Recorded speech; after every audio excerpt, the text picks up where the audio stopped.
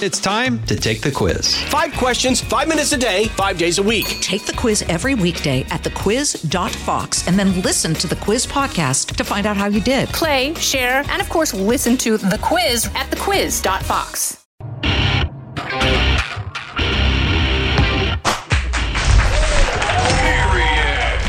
Let's welcome tonight's guests.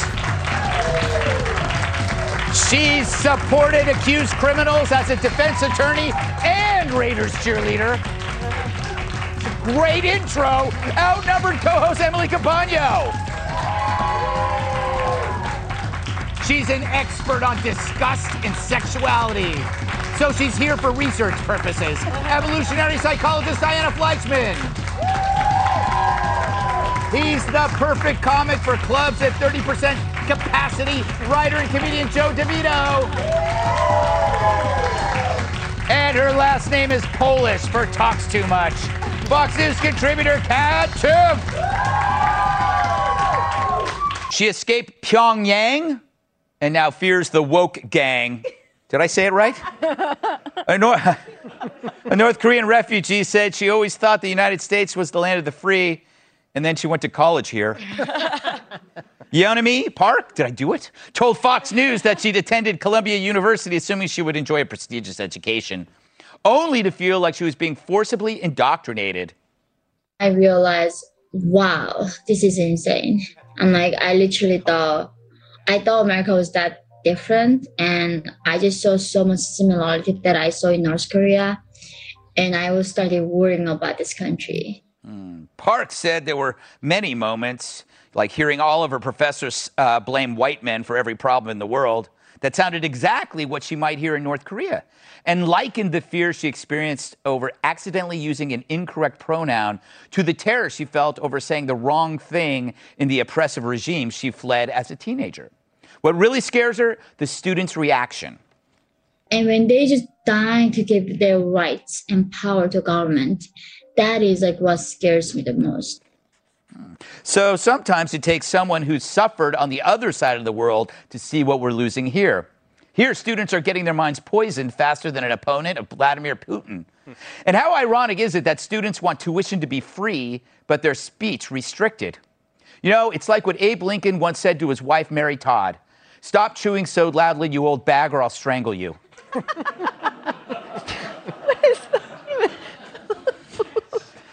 She didn't say that?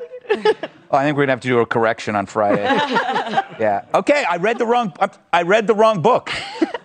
Kat, maybe she just doesn't understand oppression. Maybe it's the professors that understand more than her. Right, just because she fled this horrible regime and was held captive by human traffickers for 2 years. It's not like she ever had to hear somebody refer to a group of people as "you guys." Yes, yeah. Or something like that. It's obviously, and if college were how it should be, how much could people have learned from her if she wasn't too afraid to share her experience? So true. This is what you're supposed to learn, have these open discussions. You obviously could have learned some things about oppression from her, but instead she was too afraid of accidentally calling someone the wrong pronoun because English was her third language. It's such a good point. It's such a good point. Diana, you are in the belly of the beast. Not like the guy that got swallowed by a whale. That was a legend. Yes. But to Kat's point, immigrants, no one's preparing immigrants for this. So they're learning a third language or a second language, and now this is the fourth language, which is this bizarro lexicon from the woke. Yeah, immigrants want to come to the United States because this is the best country to live in, and they are looking for a better life. And so nobody admires immigrants for that particular attitude. Nobody, as you said, is looking to her to say, what is oppression like? What are some pitfalls of your government that we can avoid in our government? And also, the woke lexicon changes constantly. It's always shifting. Words are constantly invented and retired, words that you're not allowed to use anymore. And this just completely disenfranchises people who are learning English as a second or a third language, who are the people who are coming here to try to find a better life. And I don't think people are really considering how that disenfranchises people who are not speaking English as fluently as people in the core of the social justice movement. Introducing they to somebody who's learning pronouns in a second language is like a crime. I mean, how are you going to explain this stuff, Emily? It's like they go like, wait a minute, I thought they was for plural. No, they is actually for a separate identity. It's like, they suck. Yes, and in California, in certain realms, that's a misdemeanor. I mean, it's not even like you're not just threatened with cancel culture or getting kicked out of class. She's literally being threatened with a misdemeanor. The entire thing I found so profound, and especially her point about how, like, all of the analogies or, like, the problems that were used. Like, in North Korea, she said how it was like, you know, how many American bastards can you kill with, like, 5 bullets or whatever? And then here it was like, the only good old white man is a dead old white man. Like, it's literally the same from one to another. And she was like, I basically haven't moved at all. It's absolutely frightening. But the worst part to me is the fact that this will get an iota of the amplification that if the professor had used the wrong pronoun, that story would get. Yeah, exactly. Jordan Peterson was right, by the way, when he stood up to this stuff and he got canceled, and now he's a good role model for this sort of thing. But I go back to this ugly thing about revolution. It's always started and achieved by a tiny minority of people because everybody else is scared. It's bad because what they're counting on is most decent people saying, all right, I don't want to rock the boat. And this weird manipulation of language, I'm concerned that you said misdemeanor. Yes. It might not even be a misdemeanor anymore. That sounds like gendered language. Maybe that could be a them demeanor for all we know. Yes. And I don't like when they change they, because I read stories and I'm like, who's this other guy? I know. Totally. Where's the group? But that's part of the scam. The part of the scam is to keep changing language so that you never know what you're saying, so you don't know how to express what you're trying to get across anymore. And the fact that she lived in what is as close to hell on earth as we have on this planet, and there's no oppression like Ivy League oppression. Right. Where she can be in the cafeteria and have students complain that Taco Tuesday is cultural appropriation when she had to crawl across fields just to get the hell out of North Korea. So, I think Kat's absolutely right that they should take a lesson from this extremely brave and iron-willed person, and look how easy we have it unite. We have fat people saying they're oppressed. Yes. Do you know how hard it is in the animal kingdom to just even get fat in the first place? It's something that's only happened within the past 50 years, that large numbers of any organism could become overweight, and now they are saying they are oppressed. Unbelievable. They're oppressed by their pants. All right. I don't even know what that means. I'm oppressed by my pants.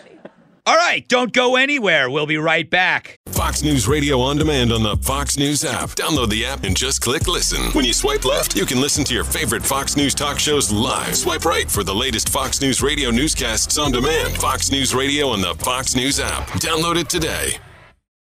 Is Biden's anti-terror action merely a convenient distraction? This week, the White House unveiled a plan to combat domestic terrorism. It involves spending $100 million next year to add more bodies at the Department of Justice and the Department of Homeland Security, and at Biden's request, the Department of Ice Cream. Meanwhile, in San Francisco, a guy walked into a Walgreens with his bike, filled up a bag of stuff, and then calmly rode away. Of course, in San Fran, he's more likely to get arrested for the bag being plastic. Now, there's video of it, but I guess the person who shot it had second thoughts about letting TV shows broadcast it. So Walgreens has closed 17 of its stores due to rampant stealing. CVS has called the city one of the epicenters of organized retail crime. Meanwhile, in Atlanta, residents of the suburb Buckhead push for separate police forces as crime rages. So as Biden stresses domestic terror, we should remind him, it's not white terror groups plaguing the cities and poor neighborhoods and causing stores all over to close, leaving the non-white elderly and others to fend for themselves. And don't you think it's odd that we know the name MS-13 as well as ISIS and Al-Qaeda, but we don't know the names of these white terror groups that are more dangerous, according to our president, than those other ones? If I wasn't such a gullible person, I think this is a distraction from the social disintegration of our cities under the Democrats' watch. Can I get a period?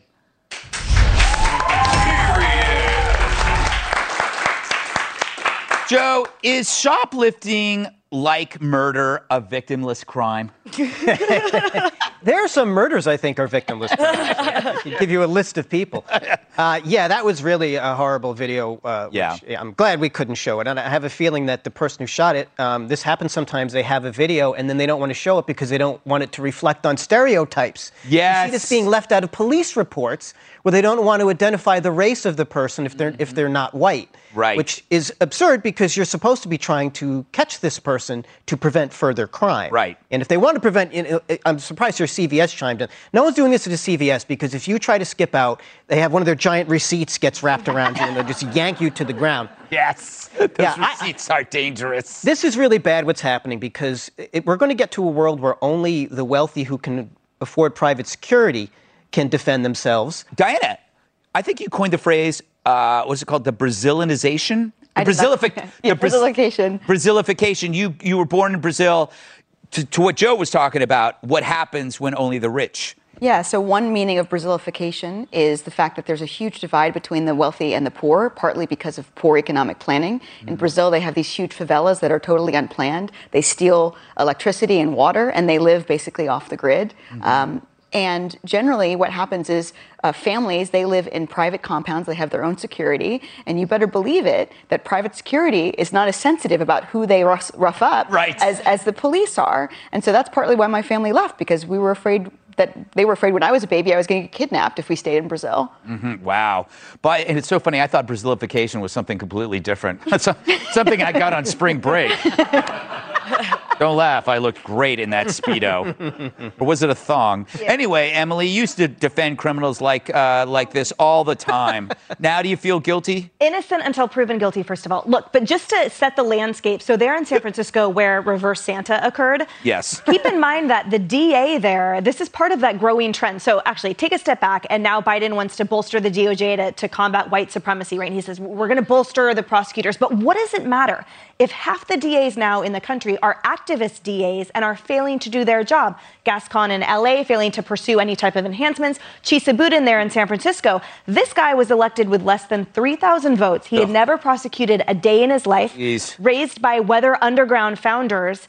A commitment to essentially eradicating the entire system of justice and any type of law and order. And he came out to the spike in crime when a female police officer was attacked by a homeless person because her partner was defunded. And he said, oh, it's all the police union's fault. And I quote, it's because they don't want to do their job. He blamed the cops for this surge in crimes when they are the ones that are dying by suicide at spiking rates and getting shot at and assaulted and the like. And his budget has been defunded, and so none of them can even work anymore. And so the audacity to me is that as the community is being left unprotected, as they're headed toward private security because that's the only way that they can try to protect themselves, the entire system is falling apart because, to your point, what's a crime if it's not prosecuted? What's a prosecution if there's no jail time? Where's the deterrent consequences for that? And it goes down the chain. So without the elected officials supporting them in the places that they should, in the positions that they should, we're all screwed. I feel like that was a really negative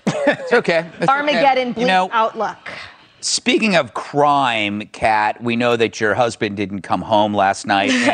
Do we have this? I think we always have the sketch. If you see this man, do not approach him. He is armed and dangerous.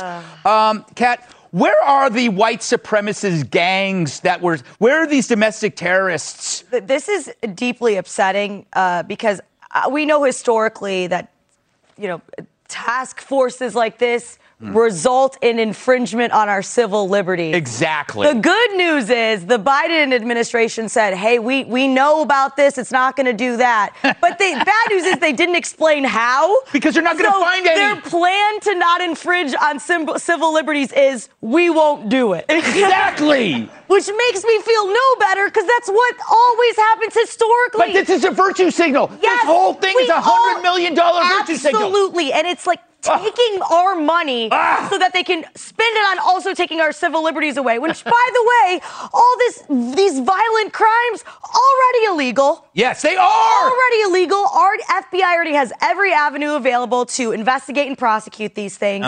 It is a political virtue signal and a civil liberties grab. Got it. All right. Strong topic. Thanks to Emily Compagno, Diana Fleischman, Joe DeVito, Kat Timpf, our studio audience.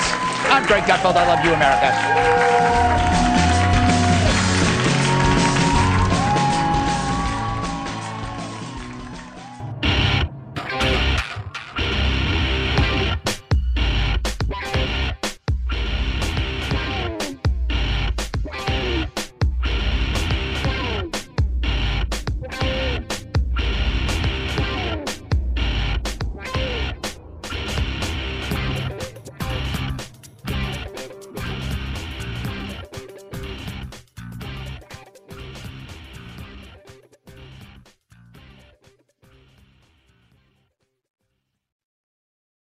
Hi, everybody. It's Brian Kilmeade. I want you to join me weekdays at 9 a.m. East as we break down the biggest stories of the day with some of the biggest newsmakers and, of course, what you think. Listen live or get the podcast now at BrianKilmeadeShow.com.